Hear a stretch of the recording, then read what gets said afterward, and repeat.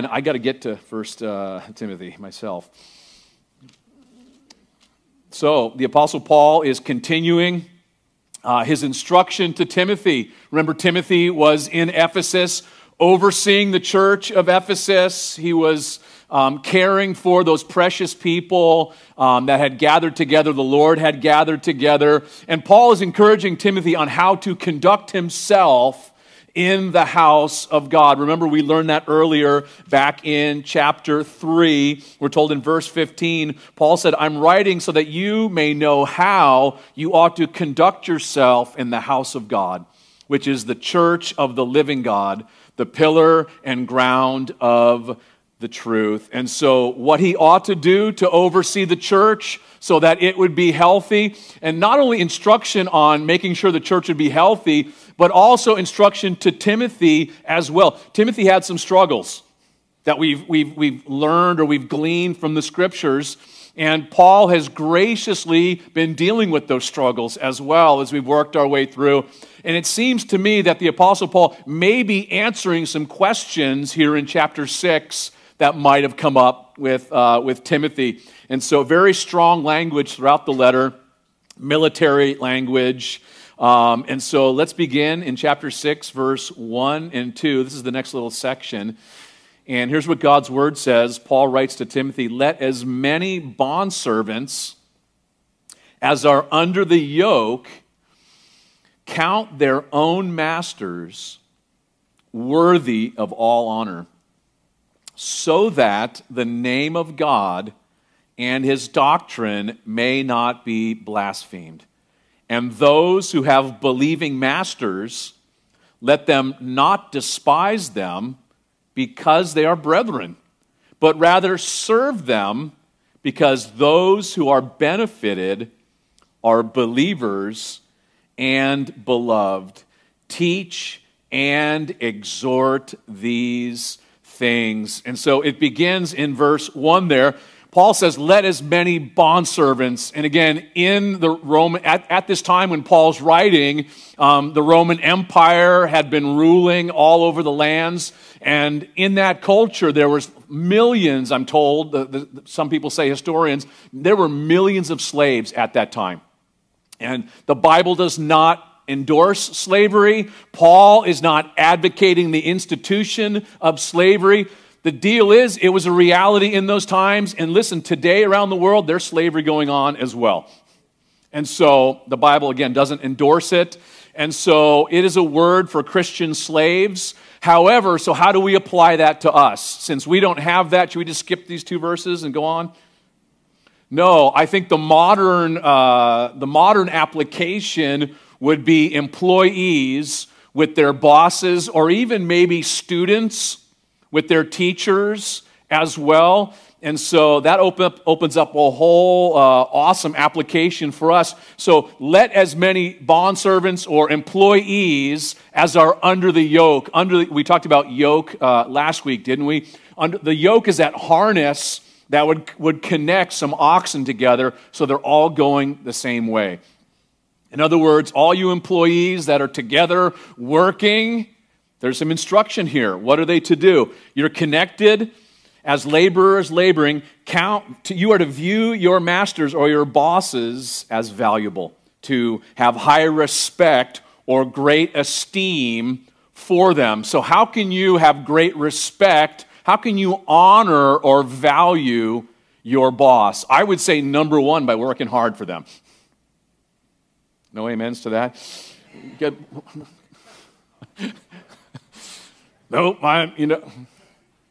By the way, this is not the full counsel on employees and employers. We can find in Colossians, in Ephesians also. I think Peter also touches on this as well.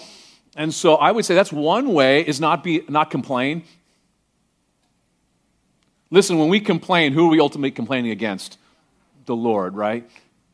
And so doing it with a good attitude, honoring our bosses, not giving less, not being a slacker. Even if they're unbelievers, even if their behavior is less than honorable, we are to honor them for their position as boss.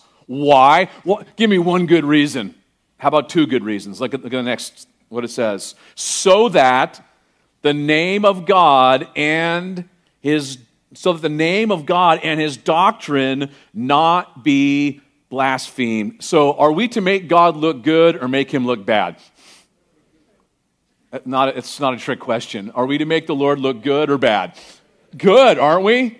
And so we want to protect his name, right? Don't we pray that? Our Father who art in heaven. What's the next part?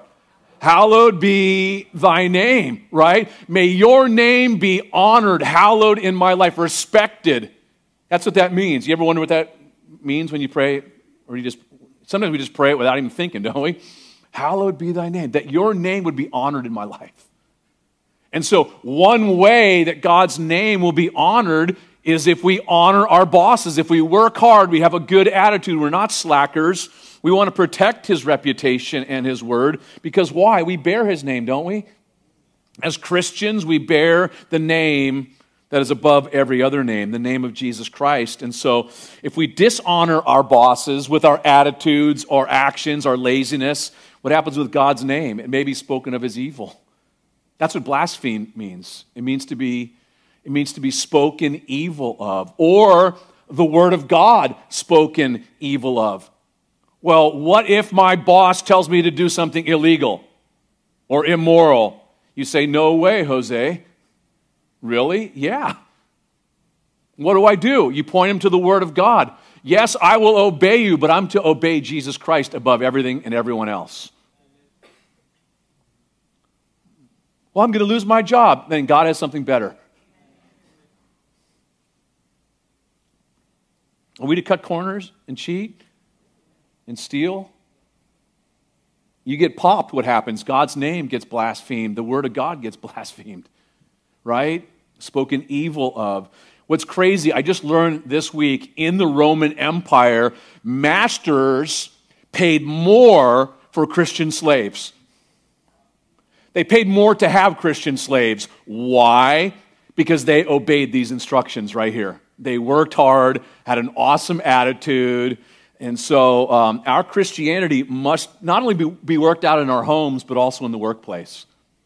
And so the spread of the gospel will get messed up when we don't honor our bosses. And listen, people come to conclusions about our God all the time by the way we live our lives, by the way we respond, the way we speak, the way we act. And so we witness for Jesus by working hard with a good attitude. And listen, that's what the Lord wants to do in and through our lives, gang. That's what he produces as we submit to him and say, Lord, I'll do it your way. And what does he supply? He supplies the supernatural and the strength to do it. Because we're doing it ultimately. Even if anybody have a bummer job? I've had plenty of bummer jobs. A bummer job can be turned around to be a joy when you're doing it for Jesus, when you recognize that. And that every person that God brings into your life is a divine appointment where God wants to use your life and my life to reach that person, to see his kingdom furthered. And so, what if I have a believing boss? What if my boss is a Christian? Should I take like extra long lunches and, hey, Grace, baby, right? Cut me some slack. Take advantage of them if they're Christian bosses? Let's see what it says. Let's see what the book says. Let's see what Jesus says today for us. And by the way, in the body of Christ, there's certainly an interesting mix, isn't there, in the church? No, there's not. This is not an interesting mix. Bunch of peculiar people, right? Amazing group. But there's some bosses here, there's some employees here that come to church. In that day, same thing. The Christian masters that got saved would be there with the Christian slaves together. Isn't that interesting? In the same church? And sometimes, check this out, sometimes some of those slaves would be elders. And the situation's reversed in the church. Wouldn't that be wild? You're that person's boss out in the workplace, but then you come to church and that's the one that you're to follow their lead. That's a little thought, just, Hey, you got a believing boss? What does it say? Don't despise them. Why does he have to say that? Why do you think he has to say that? Because there's some that would dishonor them or despise them or take advantage of them. And so why? Why should you not look down on them or think little or nothing of them? Because they're your brethren. You're connected as family in the Lord, right? Aren't we all born-again Christians, brothers and sisters? Correct? Yeah? We're family? We are family, right? But rather, what should you do? Serve them. That word serve is interesting. It means devoted to another to the disregard of their own interests. Isn't that wild? To obey and submit to them with a good attitude out of love for them. You work hard. Why? Because is a reason word. Because those who are benefited are believers and beloved. The boss is a beloved child of God, just like you are. Your boss is the object of God's love, just like you are as a child of God. That's an amazing thing, isn't it? So your boss is beloved, and he's going to reap the blessings as you serve him in this way, as you minister in this way. Listen, God loves bosses. No amens? Okay. Amen. Thank you, Lord. God loves bosses and wants to bless them. And employees get a chance to demonstrate this in a very real and a tangible way. Listen, I would say this morning, really simple, God wants to use your life in the workplace so that his name would be magnified and that his word would continue to spread where he has you planted. Blossom right where you are planted. And so it is, listen, when we do it God's way, it's an amazing witness to those around us. When the boss leaves and you're there still working hard while everybody's chilling out, the boss, right? Cat's away, mice will play, isn't that what it is? Or something like that. Boss is gone, everybody's chilling, and you're working hard, and they tell you, man, come on, you need to lighten up. No, you know what? I'm doing for Jesus.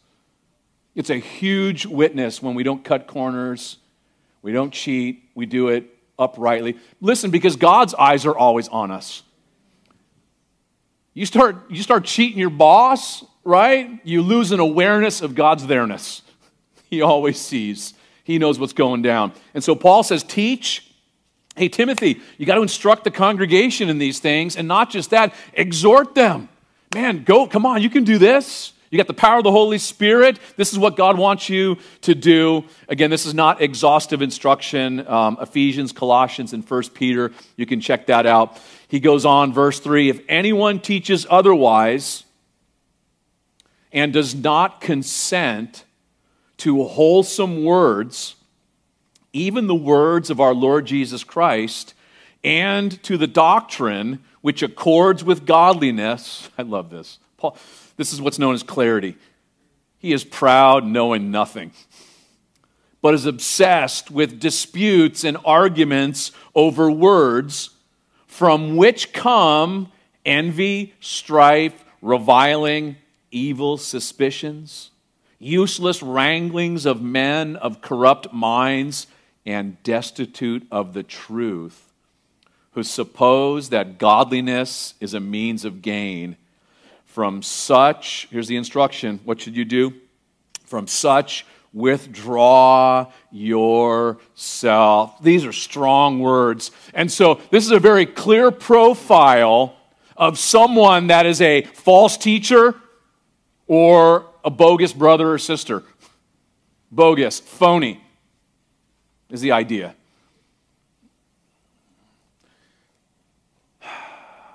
If anyone teaches otherwise, if someone is teaching another doctrine or deviates from the truth, right? The church, I just read it a minute ago in chapter 3, verse 15. The church, this is the church of the living God right here. Do you guys know Jesus attends this church? He's right in the middle of this church. This is his church. The church of the living God, the pillar and ground of the truth. And so we are not to deviate from the truth of God's word. If anyone teaches otherwise, and that would include all the instruction that Paul has given to Timothy now to put into practice in the church, if anyone does otherwise, and he's going to go on here, he's going to say three things. Number one, does not consent to wholesome words. That word wholesome means healthy. In other words, it's disease doctrine. When you have disease doctrine, you got bad fruit, is the idea. If the words that are being communicated don't promote spiritual health, is the idea. Does that make sense? Wholesome words, sound words. Wholesome not only speaks of health, it also speaks of wholeness as like integrity. And integers, those are whole numbers, aren't they? Correct, Michael? Is that right? As someone that knows math? Integrity, you're whole. It's not phony.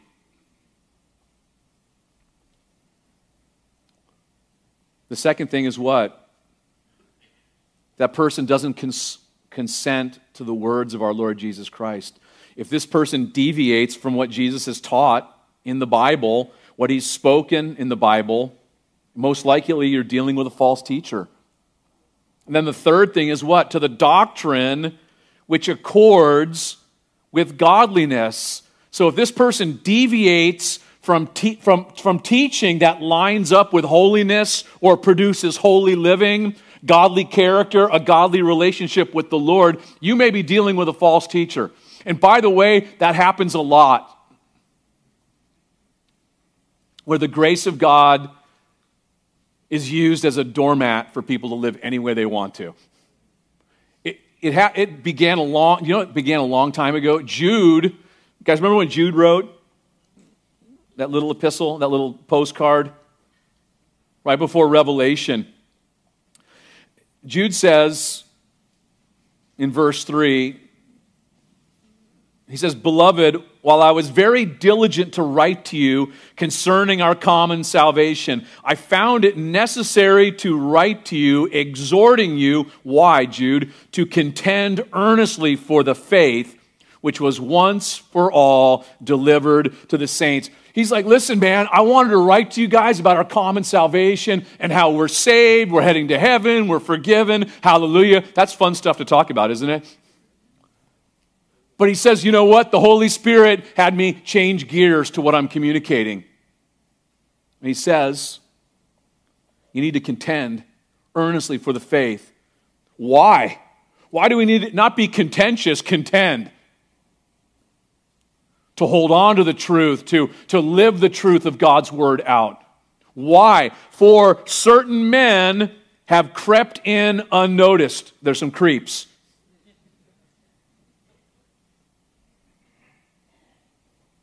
Who long ago were marked out for this condemnation. Ungodly men. What do? What does it mean? Who turn the grace of our God into lewdness and deny the only Lord God and our Lord Jesus Christ. Did you guys catch that? They turn the grace of God into, some of your Bibles may say, lasciviousness, lewdness. How about this? Loose living. Hey, you're saved. You could go live any way you want. You're cool. God's cool with that. Oh, you're involved in homosexuality? You're a Christian homosexual? No, you're not. There's no such thing. Really? Yeah, because we're called to depart from iniquity. All who name the name of Christ must depart from iniquity. I could go through a whole bunch of other things that people say it's cool to do that. It's okay. God's cool. God's not cool with that lifestyle. Well, I went forward, 20 years ago. I'm good. I'm shacked up with my girlfriend. We can live together. No, you can't. Not in God. It's not right in God's eyes, man. Oh, you can do it, but you're not. It's not right in God's eyes. Whether the same sex or opposite sex or whatever you got going. Turning God's grace into lewdness. When we read back here in 1 Timothy 6 about not consenting, it speaks of their attitude towards the Word of God. Listen, the Word of God is to be our standard for doctrine and practice. We should not deviate from what the Scriptures say, the truth of God's Word. Are you guys with me this morning? This is super important. God's Word is to be the standard of what we teach and how we live. The Word of God is to be the final authority. And back in Jude is saying, listen, there's a bunch of people that the Word of God is no longer the authority in their life, and Jesus is no longer the supreme authority in their lives. Well, let's see what it says. We got a profile right here. Behind their teaching is the desire, the motivation to justify a chosen lifestyle, teaching ungodly things to justify an ungodly lifestyle. That's what it means not to teach according to godliness. He is proud. The person's full of pride. In other words, he sees himself above others. Not only does he see himself above others, but also that person thinks he knows better than God. I don't have to listen to what God, the Word says. I don't need to obey it. I don't need to do it. Or what I have to say is more important than what God has to say.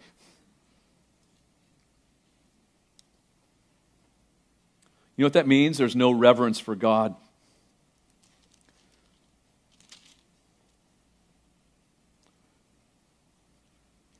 This is what God says. This is Isaiah 66. Thus says the Lord, heaven is my throne and earth is my footstool. Where is the house that you will build me, and where is the place of my rest? For all those things my hand has made, and all those things exist, says the Lord. But on this one will I look, on him who is poor and of a contrite spirit, and who trembles at my word. This person's proud, Paul says. That person is resistant to correction. They may give the appearance of humility, but they resist. There's no response to the sharing of truth and love with them. They've rejected the counsel that you give to them. They're so dug in. And look, it says verse 4. He's proud and yet what? He knows nothing. The guy acts like a know-it-all. But the reality is, God says he doesn't even know what he's talking about. This person. He knows nothing about spiritual things. I would say, listen, if you teach or share, minister, contrary to the Word of God, it's evidence you're a fool. How can you say that? That's some rough words, Pastor. Let me tell you, Proverbs 1, verse 7. You guys know what it says. The fear of the Lord is the beginning of knowledge, but what? Fools despise wisdom and instruction. What else? He's obsessed with disputes. It's interesting, that word disputes means word sick. Person has a sickness. All they want to do is have controversies and quarreling, arguments over words, to argue about empty and trivial matters. There's no peace. And when the Bible is no longer the supreme authority in that person's life, that's what happens. They want to argue, they want to dispute, they want to debate, if you will.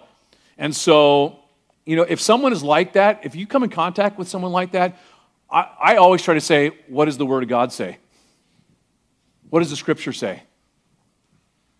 Who told you that? What does Jesus say in His Word? Let's open our Bibles. Where do you see that in the Bible? Notice the fruit of this dude. Or gal. This could be a gal too. What's the fruit? Envy. The result or the fruit is jealousy or resentment, strife. They bring division to the church. By the way, these aren't just some random people that just pop into the church, like unbelievers. This is talking about people that know the Word. Paul warned these very elders in this church, Acts 20, that there would be people that would come from the outside, But there would also be people from the inside of the church speaking perverse things, corrupt words, drawing away the disciples after themselves. And now Paul is telling Timothy, he's warning Timothy, this is going to happen. Here's a profile of these dudes. Here's what they're about. Here's what they're like. Here's the fruit, what you see trailing their life. There's jealousy. There's resentment. They're always bringing drama and controversy. It's never a good sign, is it? Conflict, division. Does God want his body divided? No way, man. Reviling, criticizing, attacking. They're always critical of those making decisions in the leadership of the church.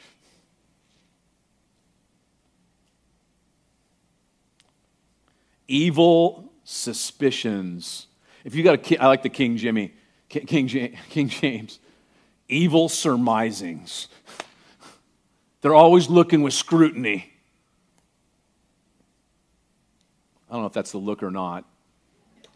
Evil suspicion, speculations, conjecture.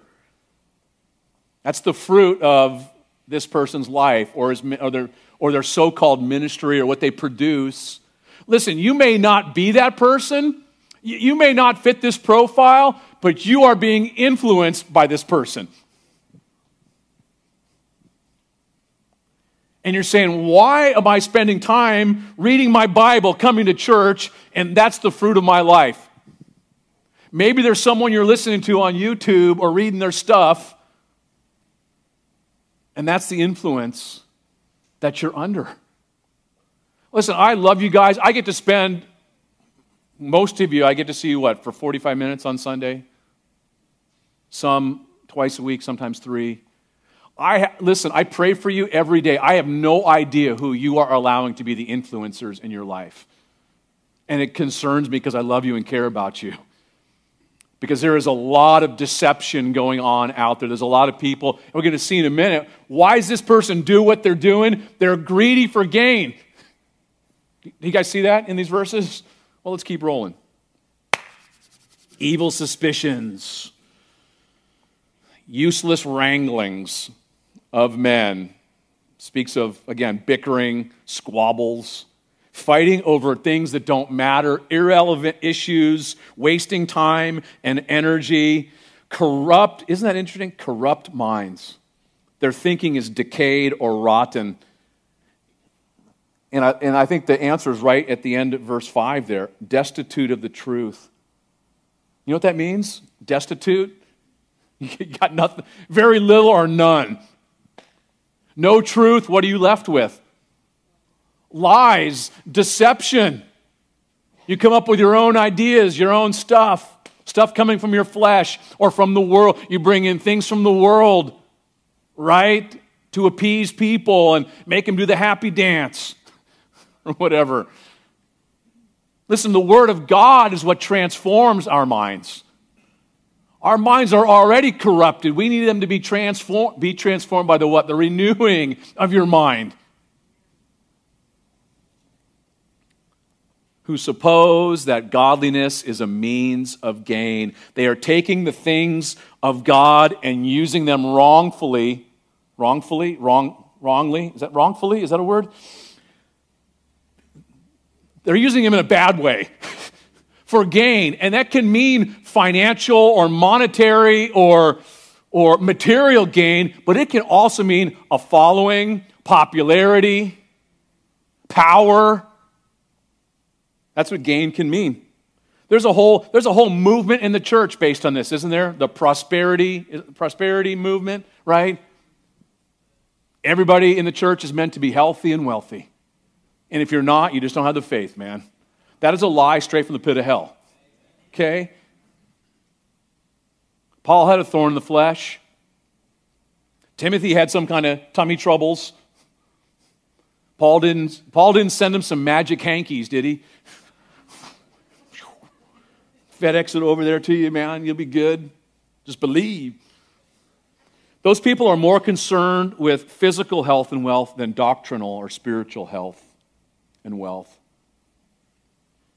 And so they're perverting the things of God, taking them and using them in an improper way, manipulating the church for their own personal gain. And he says, what should we do? Hang out with them? Get real tight? End of verse 5.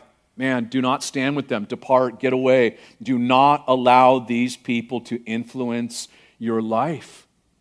That's a huge, huge warning. Red flag should be going up. If those are things that I'm seeing in someone that's influencing me, man, I need to get away, steer clear, see you later, adios, dos vidania, whatever. I'm done. And then he gives another warning here. Look what it says. Or not a warning. He says, now godliness with contentment is what? Is great gain. For we brought nothing into this world, and it is certain we can carry nothing out.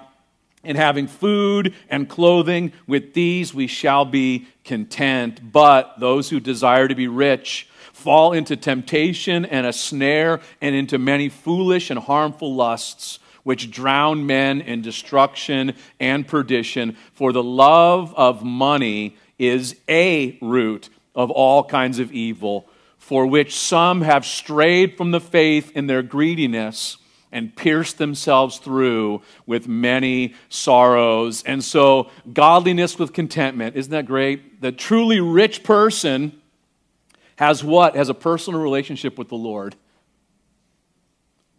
And it's translated into a godly, obedient life. It is a life of peace. Right? Remember what we learned in Isaiah?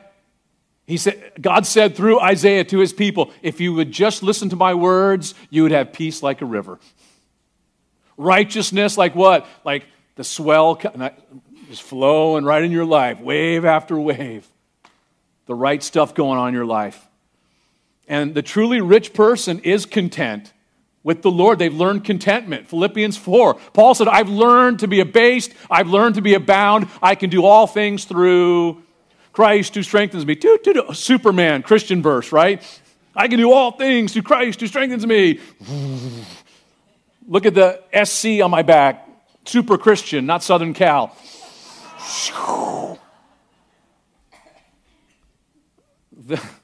The context is contentment.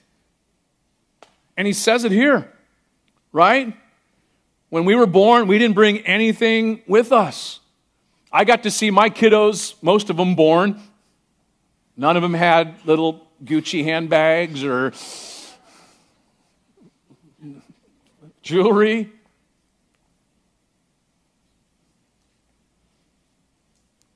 When we die, we won't take anything with us. Material things don't last. They're not eternal. And having food and clothing with these basic necessities, literally, listen to this, foods and coverings. Foods, plural, and coverings. So with that, he says we should be content. Specifically of clothes, but coverings include shelter, or whatever that looks like, sustenance and shelter. A house, a tent, a home, whatever. He says, we shall be satisfied with these things. And contentment comes when we realize, you know what? I experience everything that I'm made for, and it's in fellowship with the Lord. The Lord is my shepherd, I shall not want. Can we say that this morning? I'm content to be found just in Him, in a relationship with Him, with what He's provided me with. He is enough. Do you know He's enough? Have you found that out in your life yet? Solomon had trouble with that, didn't he? Solomon thought, if I have one more wife, one more gal in my life, if I get one more degree, if I get one more notch on my belt, if I get one more party, one more of this, I'll be truly satisfied. And remember the conclusion he came to? It's all vain. That's vanity. And he was a guy that could have everything he wanted. He had unlimited resources, unlimited time. Whatever he wanted, he could have it. And what was the conclusion? I'm empty. I'm not satisfied. Why? Because there's only one that can satisfy us, and that is the Lord Jesus Christ. And so, it's simple. The Lord is my shepherd. We complicate it. We make things complex.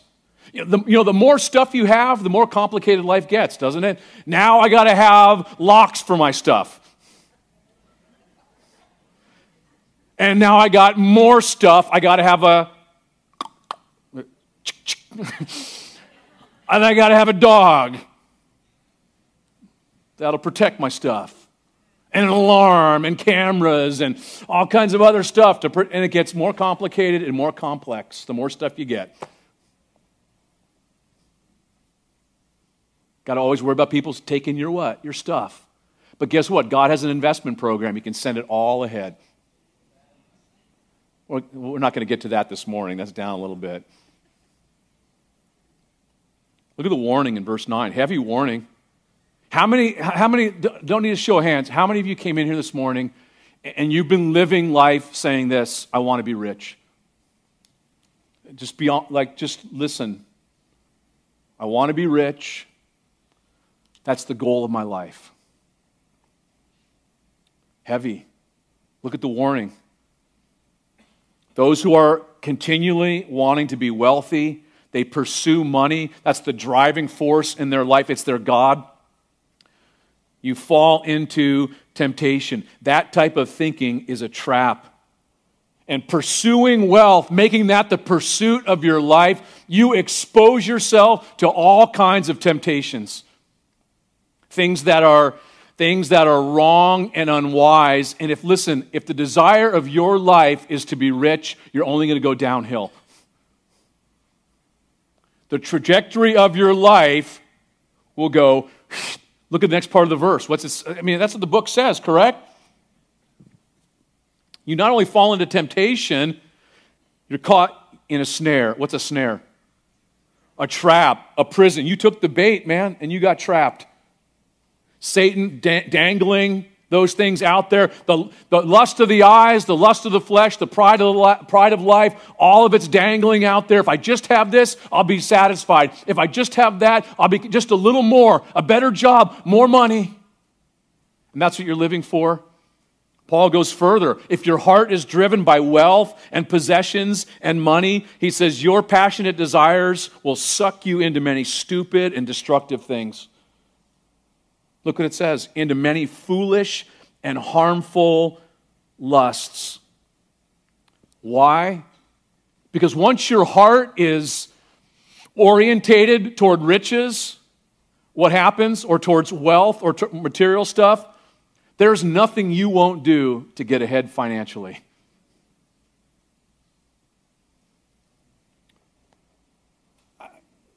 You know what I'm talking about? I'm like seeing some blank stares. I know people maybe you know people like this. I know people in the church like this. And what begins to happen? Their principles erode. Their morals now what? Start to fade away. The Word of God can't penetrate the heart at all because it's so hard and so deceived. And ultimately, look at what it says. You end up drowning, pulled down. You end up wiped out, doomed forever. That's what perdition means. You're wrecked in this life and in the life to come. Gone forever. Jesus said, what would it profit a man if he gains the whole world and loses his soul? You can have everything. But your soul, that's what goes on eternally. All the other stuff will burn. Money, wealth, material stuff, that's temporal, not your soul. Listen, don't neglect your soul this morning. Brother, sister, even if you're saying, you know what, this has nothing to do with me, man, it can happen with pride, with all kinds of stuff, power. We have to guard our hearts. How? With all diligence. From it flows the issue, springs the issues of life. This is a heart issue. And so there's a fork in the road, going Jesus' way or going the broad path that leads to destruction. Well, and I'm a believer. I wouldn't go down that path. Look at the next verse. For the love of money, you guys ever hear people quote this wrong? The love of money is the root of all evil. It doesn't say that, does it? In fact, there's not even a definite article in front of root, or it's not the root, it's a root. For the love of money, money love. You got your heart set on it. That's where the issue begins. It's like a tree. The root what's underground. What happens? Many different types of evil, immorality, wickedness. Think about that. What happens when you have someone that has money love and they're living for money and then they start making some? What begins to happen? Man, they're involved with crime, lying, ripping people off, deceit, dishonesty. People sell their bodies.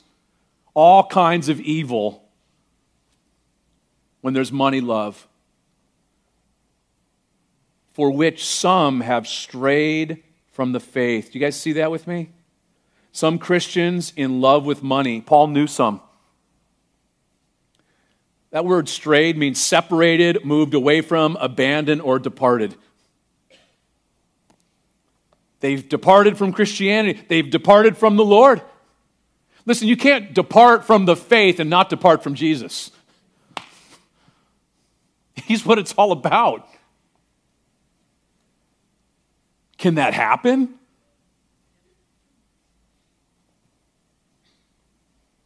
Can that happen? Remember Demas? You guys remember Demas from the scriptures? I don't know Demas, man. Maybe you don't know Demas because he's in the list of names at the end of some of the chapters. And you what do you do when you hit some names? Don't be lying in church. You guys know what you do. I don't need to read this guy's name. Listen, God knows his name. God knows your name. Isn't that beautiful? He loves you. You're the object of his love. Here's Demas. Remember Demas? Served with Paul. Co-laborers together. Locked arms with the Apostle Paul. Can you imagine serving with the Apostle Paul? How radical that would be? No, nobody could really think about how cool that would be. The last letter Paul writes is to who? It's the next letter we're going to look through after we finish chapter 6 in 2 months. 2 Timothy. Paul's on death row. He's signing off. What do you share with a young pastor? You're about to go home to be with Jesus. Would that be important stuff to take note of? Last words. It almost has like a very sad, like you could almost sense Paul's tears as he's communicating this. 2 Timothy chapter 4, Paul said to Timothy,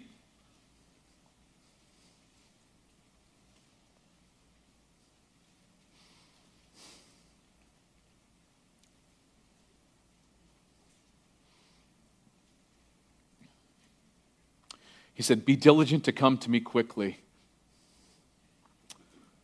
for Demas has forsaken me,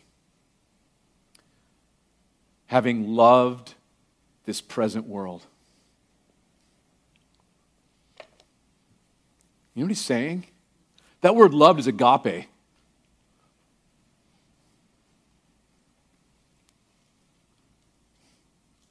He said, "Timothy, come. Man, no one's with me. I'm all alone. Everybody's bailed out. Demas took off. He bailed out on me." Why? Had to go do some more ministry somewhere? No. He fell in love. Agape, unconditional commitment. God's love for us, his agape love, an unconditional commitment to an imperfect person. Demas was unconditionally committed to the world, the things of this world. He not just ditched Paul, he ditched the Lord. Can it happen to us? It sure can. You start out on fire, sold out for Jesus. I'm all in, man. And then what happens? We allow a little bit of greed, a little bit of covetousness. And what begins to happen? We're deceived. We cool off. We pursue lesser things. Wealth or stuff becomes the epicenter of my life. What I live for. Oh, Jesus said it, didn't he? Remember the parable of the sower? You guys remember the parable? Will a song help you? The sower went out to sow. No, it doesn't ring a bell. Third condition of the heart, the seed landed on what? Amongst the thorns. The thorns choked out the fruit. A life that was once fruitful for the kingdom. Jesus said what? The word of God is now choked out because of the cares, the concerns, and the riches of this life. They're no longer concerned about the things of the life to come. A life that was once bearing amazing fruit. And here's the deal. It can happen to any one of us, myself included. And he finishes the section by saying what? They've strayed from the faith in their greediness, not being satisfied. They want more and more. They've pierced themselves through. It's self-inflicted. They brought pain, sorrows, tons of sadness into their lives. It's a life of regret. Why? Because there's only one that can satisfy us. The Lord is my shepherd. It is the most peaceful, most glorious life. Oh, it's difficult, right? Didn't Jesus say it straight up, right up front? You're going the narrow way. It's difficult, man. But the cool part is he's with us the whole way. I'll never leave you nor forsake you. Therefore, I'll say, the Lord is my helper. I shall not want. I shall not fear. Because the best is yet to come. This stuff we see around us is going to burn, baby, burn. Can I help you out with your investment portfolio this morning? Don't waste another day. Jesus is coming. Amen. In Jesus' name. Lord, thank you so much for your word this morning, the weight, the necessity of it. Lord, we need this passage, Lord, to just wash over us. God, please help us. I pray for my precious brothers and sisters, Lord, if there's anyone that is drifting, that you would get a hold of their hearts today.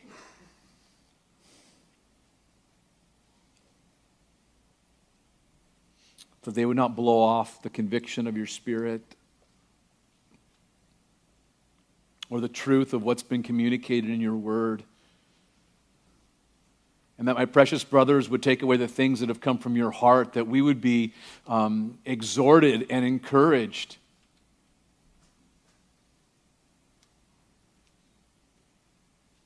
to walk tenderly before you, to serve you, God, acceptably, with all reverence and holy fear. For you truly are a consuming fire, God.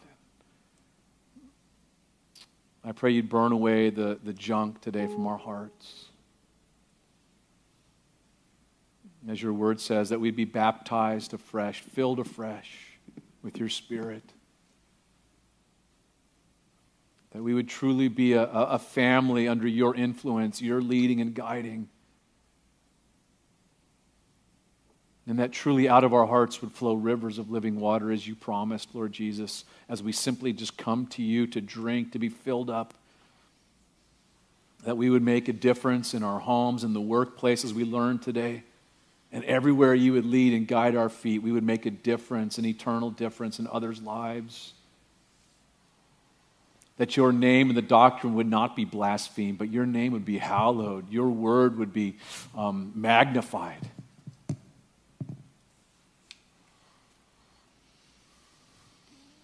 So thank you, Lord Jesus. And as we're still in an attitude of prayer this morning, as our heads are bowed, our eyes are closed, maybe you've been listening and this morning you realize that you've never really come into a personal relationship with Jesus Christ. He loves you. He demonstrated his love for you and for me by coming and dying on the cross for your sins and my sins. He suffered. He died and was buried and rose again on the third day. And he's reaching out to you right now to rescue you, to save you, to give you the hope of eternal life, forgiveness. Best of all, a relationship with him. And if that's you this morning, you're saying, yeah, I want to give my heart to Jesus, I'd love to pray with you, to lead you really simply in a prayer right now as you give your life to him. Would you raise up your hand this morning? Let me pray with you. The most important decision you'll ever make is concerning your eternity. It's not an accident you're here. You raise up that hand. Let me pray with you if that's you this morning. Anyone at all? Anyone at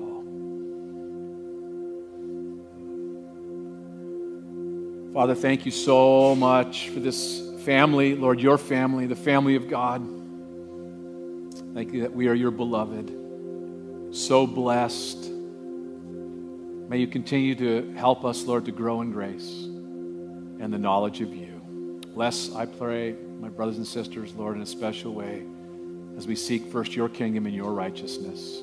For your glory we pray in Jesus' name. And all God's people said, amen, amen. May the Lord bless you and keep you, and may his face shine upon you in Jesus' name.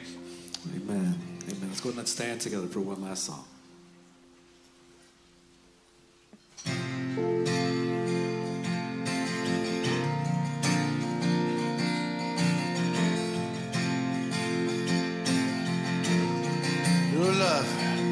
Your love, oh Lord,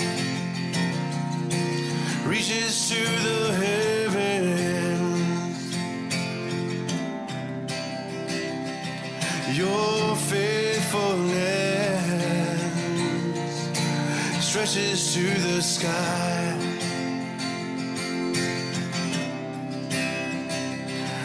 Your righteousness is like the mighty mountain, yeah. Your justice flows like the ocean's tide.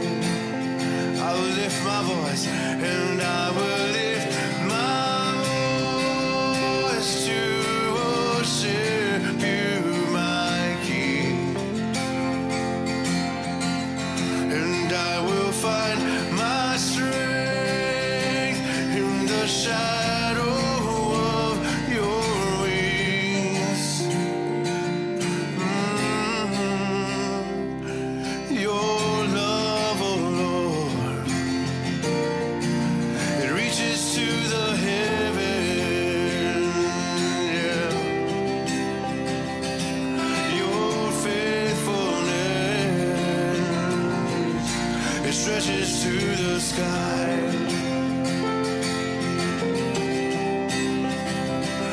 Your righteousness is like the mighty mountain, yeah. Your justice flows like the ocean's tide. I will lift and I will lift my voice to worship you, my King. And I will find my strength in the shadow of your wings. Yeah, and I will lift my voice to worship you, my King. And I will find my strength in the shadow of your wings. Ooh, your love, oh Lord, reaches to the heavens.